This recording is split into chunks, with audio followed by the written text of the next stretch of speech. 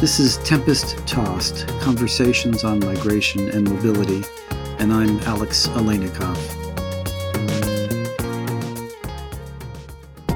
The Central American migration is the Emma Lazarus migration. These people are somewhat tempest-tossed, but the dominant narrative of migration to the United States then and now has been strivers, has been people who say, I'm not going to stay here. I will get up and move to go someplace better. Okay, I'm here today in the Dodge 112 studios with Roberto Suro, who's a professor at the University of Southern California, and he has appointments at the Annenberg School for Communications and Journalism and the Saul Price School of Public Policy. He's also, since 2011, has been director of the Tomas Rivera Policy Institute. He helped found and direct the Pew Hispanic Center, and for many years was a reporter for the Washington Post, the New York Times, and other journals. Roberto, really great to have you here with us today. Great to be with you, Alex. We have a lot to talk about. Here we are just a week or so before the election. Who knew? We're back talking about immigration and caravans and things like that. So how did we get here? How is it that immigration, once again, is a major issue in the U.S. electoral cycle? Well, the easy one-word answer to that is Trump, who has made a specialty of making immigration an issue, particularly in the close of campaigns. So it's not surprising. And then the caravan provided him really an ideal occasion. It was tailor-made for his brand of immigration politics, and he's exploited it as much as he can. Will it be effective? Well, that's an interesting question. I mean, it's certainly the strategy is to use it to rally the Republican base, and that can be a very effective strategy in a midterm election where, there are low turnout elections. The important issue is not what people think about the issues, but whether they're willing to go to the ballot boxes to vote on those issues. And immigration is an activating issue for a lot of Republicans. So the argument would have to be that somehow Republicans who otherwise wouldn't have voted will now come out to vote because Trump has made caravan front and center. That's the claim? I mean, that's one argument. The other is that another Trump strategy is just to dominate the conversation, just to take over, to grab the spotlight and to define the agenda. And he's very good at that. So by talking about the caravan, it pushes other stuff off. Right. So we're not talking about democratic issues. We're not talking about healthcare. We're not talking about the tax cut.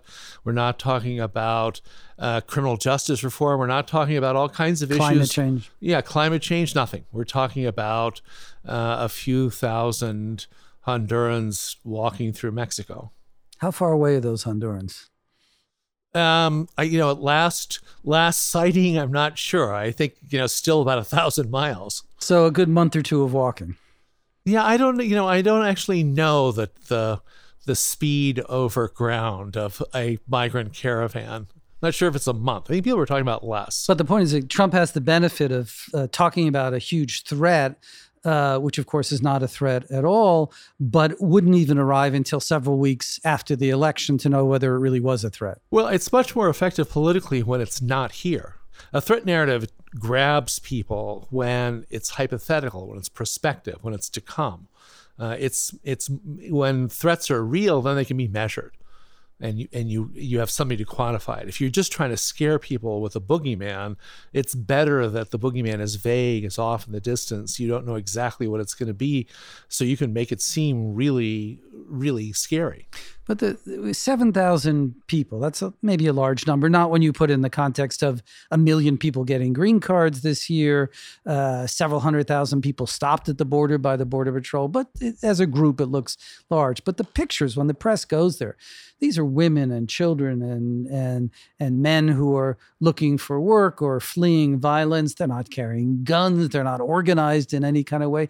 How is this perceived as a threat? How does Trump make that into a threat? Well, I mean, this is perceived as a threat like many other migration emergencies have been in the past. So a few thousand Haitian rafters back in, olden days create a huge threat. A few thousand Cuban rafters were perceived as a threat, drove the Clinton administration into action because of the perceived political danger. So it's not the people.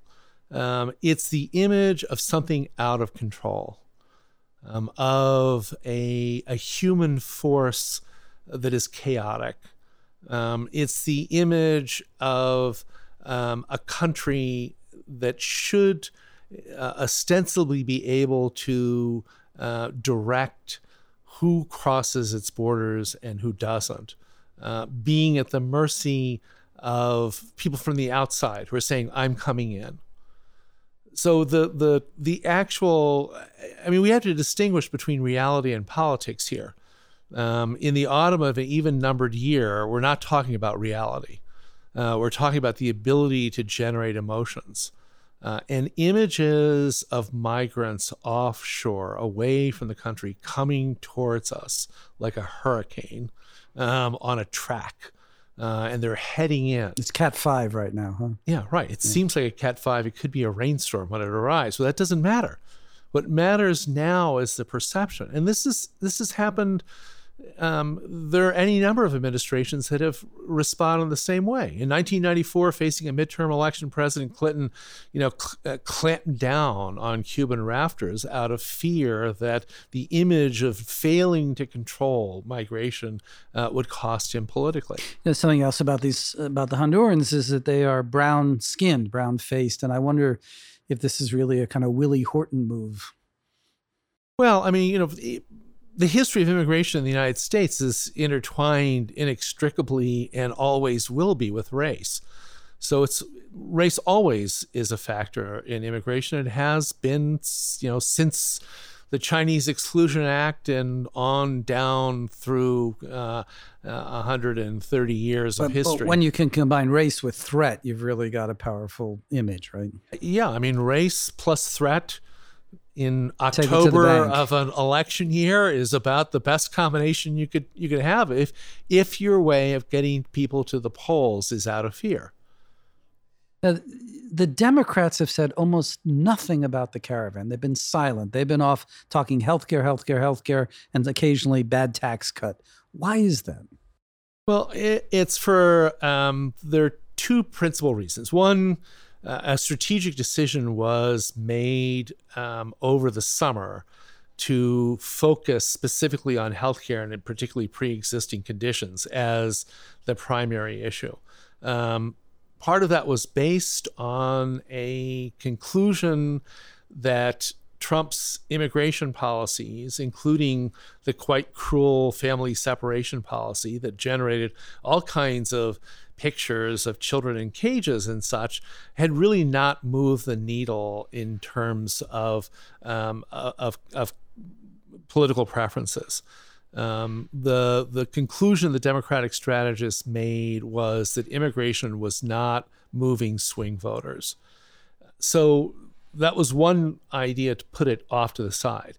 The other is that the Democrats really didn't have much of an argument, in part because under the Obama administration faced its own Central American crisis and did some of the very same things that Trump is trying to do. Not as extreme as family separation, but putting people in detention centers with the idea that that would deter others from coming, asking the Mexicans to get tough, which they did, sometimes quite brutally in terms of deporting people and sort of somewhat turning them over to the hands of smuggling cartels.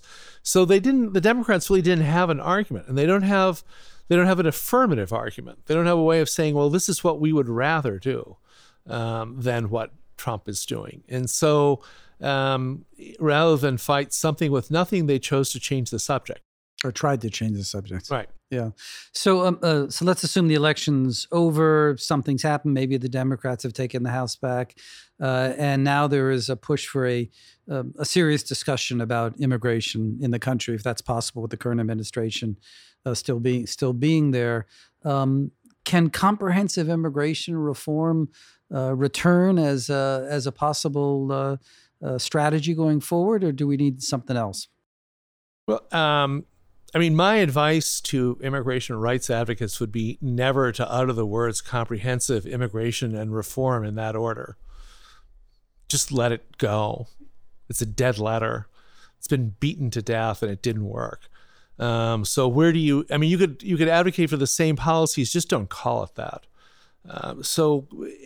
And also the issues that were front and center in that debate, the debates of the end of the Bush administration and in 2013, 2014 under Obama, primarily focused on the Mexican labor migration and how to channel what had been an unauthorized flow into legal channels, and what to do with the large population of people who had come out of status and were unauthorized here, how to get them on a pathway to some kind of legal status, if not citizenship.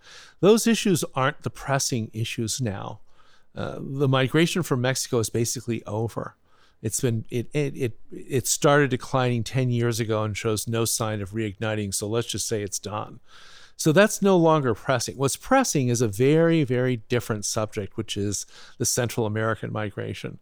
So the tools that were under debate for the last 10, 12 years really aren't relevant now. And we have to start a new debate. We still have the problem of 10 million undocumented immigrants in the United States. And I think the data now shows that most have been here for more than 10 years. Right. So that's something's got to be done about that eventually. Eventually, but they've been here for a long time and no one's done anything about it. And it really hasn't caused that much of a problem. So you're saying the problem with Central America is that this will not be the last caravan. We'll continue to see people marching? It certainly seems that way. I mean, we've had periodic surges of migration out of Central America since 2014. And there was a long migration before that. People forget that there are over 3 million people born in the Northern Triangle countries, Honduras, El Salvador, and Guatemala, living in the United States and have been for a long time. So there's a very stable, large population here. This has been going for a long time, taking different forms, and the migration's mutated under different conditions. But there's no reason to assume that this is the last of it. Are we past the beginning? I don't know. This could be the beginning of something that's going to last. I mean, think in terms of this migration's already 30 years old. The Mexican migration lasted for 40, 50 years almost. So this could have a ways to go, and the situation in those countries is deteriorating, if anything, not getting better. Okay, well, we've put huge new resources at the border, whether we build a wall or not. Apprehensions are way down on the southern border over the last 20 years, slightly come up in the last year or two. What are a set of policy options for dealing with what you're describing as this new reality of the flow from Central America? What's a rational immigration policy? Right, so rational, not necessarily politically viable, would be to start with by addressing the root causes of the migration. Start by saying we're actually kind of lucky because these are small countries with relatively small populations. So trying to get to fix the economic conditions would not be wildly expensive. Establishing a rule of law, ensuring that governments can perform their first duty to protect public safety, that could take a while. Could take 20 years because it's so deteriorated, and we're very near having failed states in some of these places where the government simply there are territories where the government is unable to guarantee an individual's safety. So that's going to take a while. And in the meantime, we have to find a way of dealing with people who are anxious to leave those places. I favor a statutory fix. Congress declaring it a special case, something that the United States has done repeatedly in the past, and to establish there are all kinds of ways of making up visas. We have an insanely complicated visa system with all kinds of categories for special cases. So creating one, Alex, you could do it. You could write up what this visa category would look like this afternoon and draft it into statutory language tomorrow. So we're not talking about rocket science here. What are we talking about? 30, 40,000 people a year, maybe 50 for the first couple of years? I mean, we're talking, if you said we're going to admit 300,000 people over the course of the next 5 years, 6 years. So get rid of the diversity visa and turn it into a Central American humanitarian visa. You create a visa like category. That you write the qualifications, you create the procedures, you tell people, yes, we are going to create an orderly, legal means for you to come from where you are to the United States. And as long as you play by the rules, we're going to get a significant number of people here and at least reduce the pressure. Create an alternative to walking from Honduras to the Rio Grande. The asylum system isn't working. It's not designed for masses of people.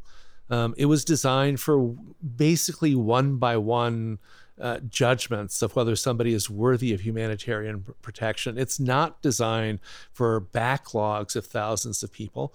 The Central Americans brought the system to its knee 20 years ago in the early 1990s. You'll remember their backlog reached almost 1 million people at one point.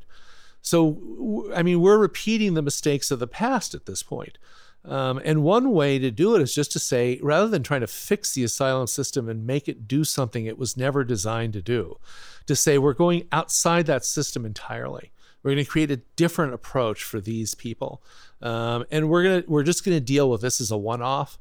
They're in our neighborhood. They can walk to our borders. There's a long history of migration from those countries to ours. Many of their families are here already. So let's figure out a way to let a good number of them in an orderly process. And we'll save money and save political angst in large measure. Roberto, we got to take a break and we'll be right back. Hello, I'm Grant Gordon. And I'm Ravi Gurumurthy, and we wanted to tell you about a podcast we co-host. It's called Displaced, and we have conversations about the global refugee crisis and ways to go about solving it. It's a podcast that's a collaboration between Vox Media and the International Rescue Committee, where Grant and I work. On the show, we have long-form conversations about topics like why we need alternatives to refugee camps, how to understand the use of chemical weapons in Syria, and what should be changed about the ways we provide humanitarian aid to displaced people. So if you're interested in these issues, subscribe to Displaced. Find us on Apple Podcasts or wherever you listen to your podcasts.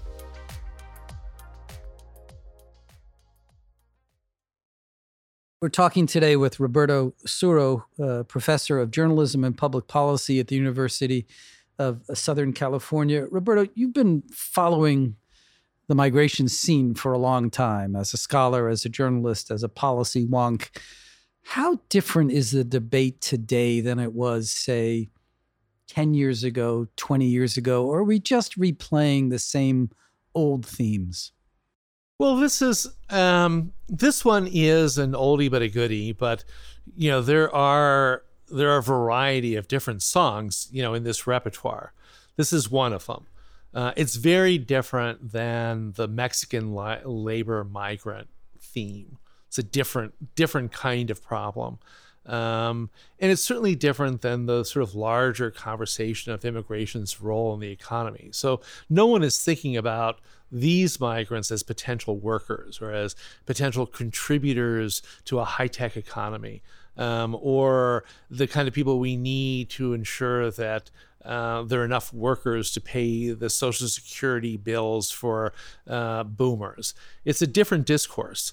And it's come up before with migrants from these same countries, as I said, primarily El Salvador in the 1880s. Seems like a long time. Hasn't been quite a century, Alex, but feels like it sometimes. We just go back and forth on these things. So it's happened before. We've the challenge here is What do we do when there's a humanitarian crisis in our neighborhood? When people who can walk to our border, it's a whole different story. It changes the entire dynamic. The logic of humanitarian protection typically is you keep them as far away as possible while you figure out who you're going to admit. And then once you make the adjudication offshore, and then you bring people in once you've determined they're worthy. Here, they're coming right to the door, knocking on it, almost trick or treat. We're here. Well, demanding admission. We want to come in. And that becomes, then you're adjudicating, you have to let them in and then you adjudicate them, which is really problematic because it takes time. You have to figure out what to do with them in the meanwhile. And then you have to figure out what you do with the people who you say no to. So it's a whole different set of problems. The other very specific issue that's different than labor migrants, for example, is that these individuals have a statutory right to enter the country and ask asylum. They have permission to enter the country by our laws, by international agreements. They can come in and say, I need protection. And that's different than somebody who says, I need work. Somebody who says, I need work, we can slam the door in their face and send them back. Somebody who says, I need protection, we are obligated to say, okay, tell me about it. So that it presents a very different set of policy challenges. And when you get large numbers of people doing that all at once, you then have very substantial bureaucratic challenges as well. So the Trump administration says about pointing to the bureaucratic challenges you're mentioning here as well. Right. People come to the border. We have to let them in. They can say anything. And suddenly we are stuck with them here for years as lawyers keep these things going. So what we're going to do is adopt a detention policy that will be a deterrent. Now, Trump ran into huge problems with the separated children policy. Even that was too much for most Americans to swallow. But the policy now being considered, the so-called binary choice, is either you be separated from your kid or we will detain you with your child. If that's where the administration goes, will that face the same kind of political opposition as the separation policy, or will we be able to sell that one? Well, just as a footnote here, and not an insignificant footnote, Trump didn't invent that policy. It goes way back, and it was implemented in larger numbers by the Obama administration, which detained large numbers of people. The Obama administration invented the so-called rocket docket, where people were sitting in containers, looking at a TV screen, talking to a judge who was in a different state, with 30-second hearings to decide whether they were going to be admitted or not. But the Obama administration didn't separate kids from parents. No, it didn't. The one distinction is separation, right? And that the Trump tried it and it didn't work. The Obama administration ran detention centers, which ran afoul of the federal courts. The Obama administration handled children in ways that ran afoul of the federal courts. So that you can't put this all on Trump. He has, for the most part, with the exception of going to the extreme of family separation, been implementing policies that were in place when he took office. The strategy of deterring false claims by making it really unpleasant to come and ask for asylum is an Obama strategy. And it hasn't worked. It didn't work for Obama. It hasn't worked for Trump. It's one of these situations where the motivation to come outweighs the prospect of having to spend a period of time under unpleasant circumstances in a detention center. So if you're not going to deter people by pushing as far as you can with what U.S. law permits in the way we treat people, then what are the alternatives? I don't believe that trying to fix processing is a very good fix. You'll recall that the last time the asylum system was overwhelmed by Central Americans, we just did kind of blanket fixes. We never tried to process them all. We did mass adjudications and temporary protected status, all kinds of different fixes, some of which you were involved in inventing, to get around the problems of trying to adjudicate people individually. And I think we're back at that again. There's no way to try and work through each of these cases that doesn't result either with saying, all right, go live in Los Angeles, wear an ankle bracelet, check in every 6 months, and we'll get back to you in 3 years for a hearing. And we're not going to hold them in detention for that long. And we can't send them back. So there has to be a solution outside of this. The Trump answer to that is we'll keep them in Mexico. That's what's coming, right? The idea that the policy will be announced that they will, if you apply for asylum between ports of entry, you will be denied. You won't be able to apply for asylum. You have to go to a port of entry. And if you go to a port of entry, you'll be told to wait in Mexico, take a number, and come back in a few months. That's where we're heading towards, it seems to me. Yeah, I mean, that's certainly, they can try that. Let's play that out and imagine what is the scene going to be like if you've got 10, 20, 30, 60,000 Central Americans camped out in Tijuana, in Nogales, along the border cities, all the way to the Gulf of Mexico. What does Mexico do? Set up camps? Well, no, it's a horrible... Call in the UN? Yeah, it's a horrible humanitarian story. The question is will the Trump administration care? Will the American people care if this is happening in Mexico? Well, the unknown in that formula is what would happen if people really pushed back on Trump immigration policies. That hasn't happened. We know this already about our president, that he will unwind in any given direction until he bumps into something, until somebody pushes back. And then often he'll go, okay, never mind, and retreat or find a different way. On these issues, when people have pushed back, for example, on the family separation policy, he's turned around. There have been other issues as well. Well, there were 3 versions of the Muslim ban before he got one the court could accept. Yeah. Right. I mean, he floated the idea of drastically reducing the visas for family members and then retreated from it. So, at some point, if there is an effective response, not likely to happen in the circumstances of this campaign, but depending on how the election turns out, potentially afterwards, it's unlikely that he would continue this policy. But if no one stands up to him, we know this now. He's been president long enough that we know the pattern is he'll keep going, and it'll unravel. He'll continue making up facts, finding boogeymen, creating threats, and proposing outlandish policies until someone tells him to stop. Mm-hmm.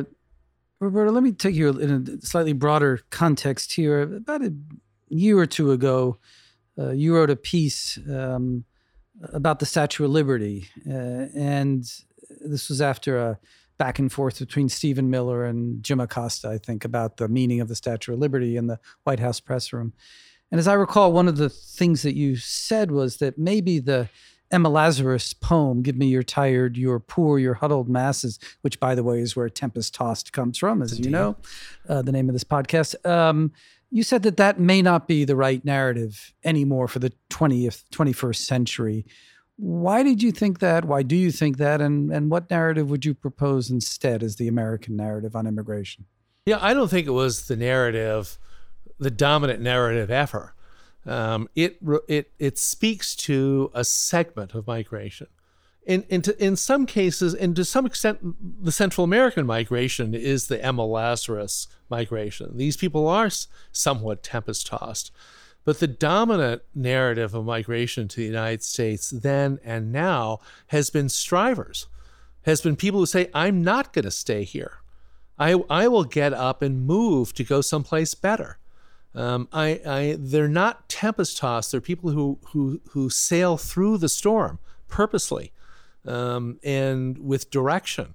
and with energy. And we have embraced those people. And we should be willing to say, if you want to come here to make money and improve your life in very material ways, and you've got good ideas, well, why not?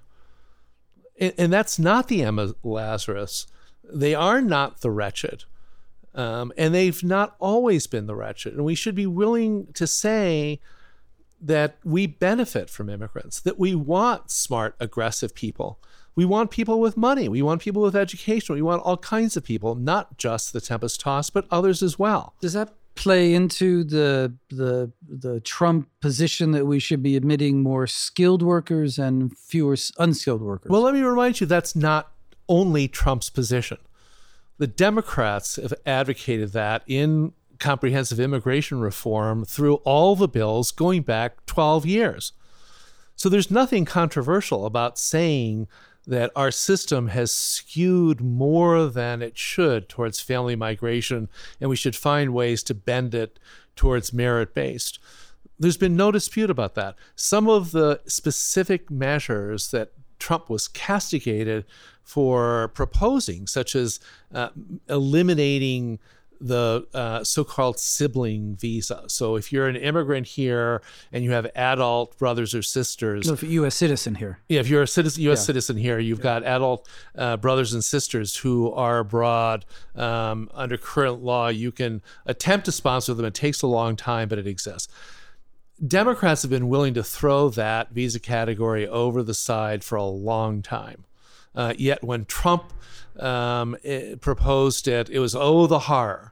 Though Trump went much further, he also proposed that parents of U.S. citizens not come in on a preference, and that would have kept Melania's parents out. Right. Well, yeah. So he like many things, Trump, he took an idea and looked for the extreme of it. But in principle, the idea of saying our immigration preferences have been very deliberately, very consciously emphasized family reunification, and we should move it a little bit more towards merit-based, is not controversial, as you know. Lots of Democrats, lots of progressives, lots of immigrant rights advocates have said we can do this and we can do it in a sensible way. And Democrats voted for a statute, along with a lot of Republicans, in 2013 that would have taken us down that road in a much more measured way than what the Republicans are proposing. The other part of the Trump proposal, which was signing on to a proposal that put forward by a few senators, it would have cut legal immigration in half. Right. Do you think that's sensible? Right. Yeah. No, that's a different question. Yeah. And as with, one of the difficulties of dealing with the Trump administration on policy issues is they take ideas that are part of the sensible discourse and then distort them into these kind of almost parodies. Cartoons. Yeah. I mean, they're cartoons. So it's an absurd notion to say, all right, we're just going to cut immigration in half and not see enormous disruptions in our economy, in the ways families operate, the way universities operate. Would be enormous costs for no obvious benefit, except for those people who ideologically believe that we need to restore the United States to being a white Christian nation. Well, on that, we'll stop. Roberto. That's a hell of a punctuation point, Alex. We'll let people pause over that one for a while. All right. But look, thanks so much for being here. Really interesting discussion. You're Come back to welcome. Dodge 112 sometime. Always. Yeah. Great. Thank you. Bye-bye. You have been listening to Tempest Tossed, a production of the Zolberg Institute on Migration and Mobility at the New School. Technical assistance is provided by Sahil Ansari at Dodge 112. Our themes were composed by Eli Aleinikoff. We would welcome your comments and suggestions for future episodes. You can reach us at tossedtempest@gmail.com. That is tossedtempest, all one word, @gmail.com.